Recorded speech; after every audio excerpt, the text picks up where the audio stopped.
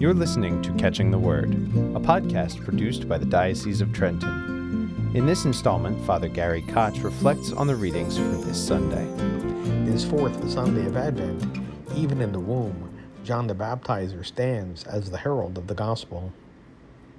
This Advent cycle of readings has a slightly different emphasis than do the other 2 years in the cycle. We have heard from John the Baptizer over the past several weeks, and now as we enter this fourth week of the season, we once again meet John, but in a much different way. We have bypassed the accounts of the Annunciations of both the birth of John and of Jesus, and moved to the visitation. Mary, having received the message from the angel Gabriel that she is to be the mother of the Messiah, learned also that her elderly relative, Elizabeth, was also to give birth to a son. This son, named John by Gabriel, would himself play an important role within salvation history. After the Annunciation, Mary leaves her home in Nazareth and makes the arduous trek to Ein Karim, a small village in the Judean hills, to assist Elizabeth during her pregnancy.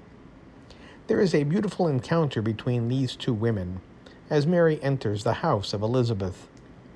While Mary knows of the coming of John through the angel, we are not sure how Elizabeth knew, not only that Mary was expecting, but that she was to be the mother of the Messiah. Elizabeth expresses her profound humility that the mother of the Lord would come to her. This is itself a beautiful and simple expression of the teaching of each of their sons. These two women rejoice in the Lord's great favor to them and share their joy together, while neither of them knew exactly how. They do know that their sons are the expression of God's love for his people and his faithfulness to the covenant. In keeping with the underlying image of Mary as the Ark of the New Covenant that seems to characterize Luke's understanding of her, the pre-nascent John leaps in his mother's womb at the sound of Mary's greeting. This points us to the magnificent moment in the history of Israel when King David danced before the Lord with great abandon as the Ark of the Covenant entered the city of Jerusalem for the first time. This was the reflection of his great joy that the Lord would choose to come to him and take up residence, as it were, in Jerusalem. Now before the Ark of the New Covenant, this last of the Jewish prophets leaps at the presence of the Lord.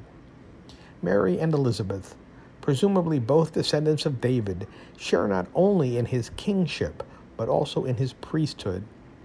Beginning with David and continuing through his descendants in Jerusalem, the kings took on a priestly role. Donning the ephod, the kings offered sacrifice at the temple on the high holy days. While neither John nor Jesus ever offers a sacrifice at the temple, although John had every right to do so as the son of the priest Zechariah, they both become martyrs for the kingdom of God. John is beheaded by Herod Antipas, and Jesus becomes the sacrifice of the new covenant through the Paschal events. Jesus is the sacrifice, replacing the temple. It will be another 30 years before we see Jesus and John together again.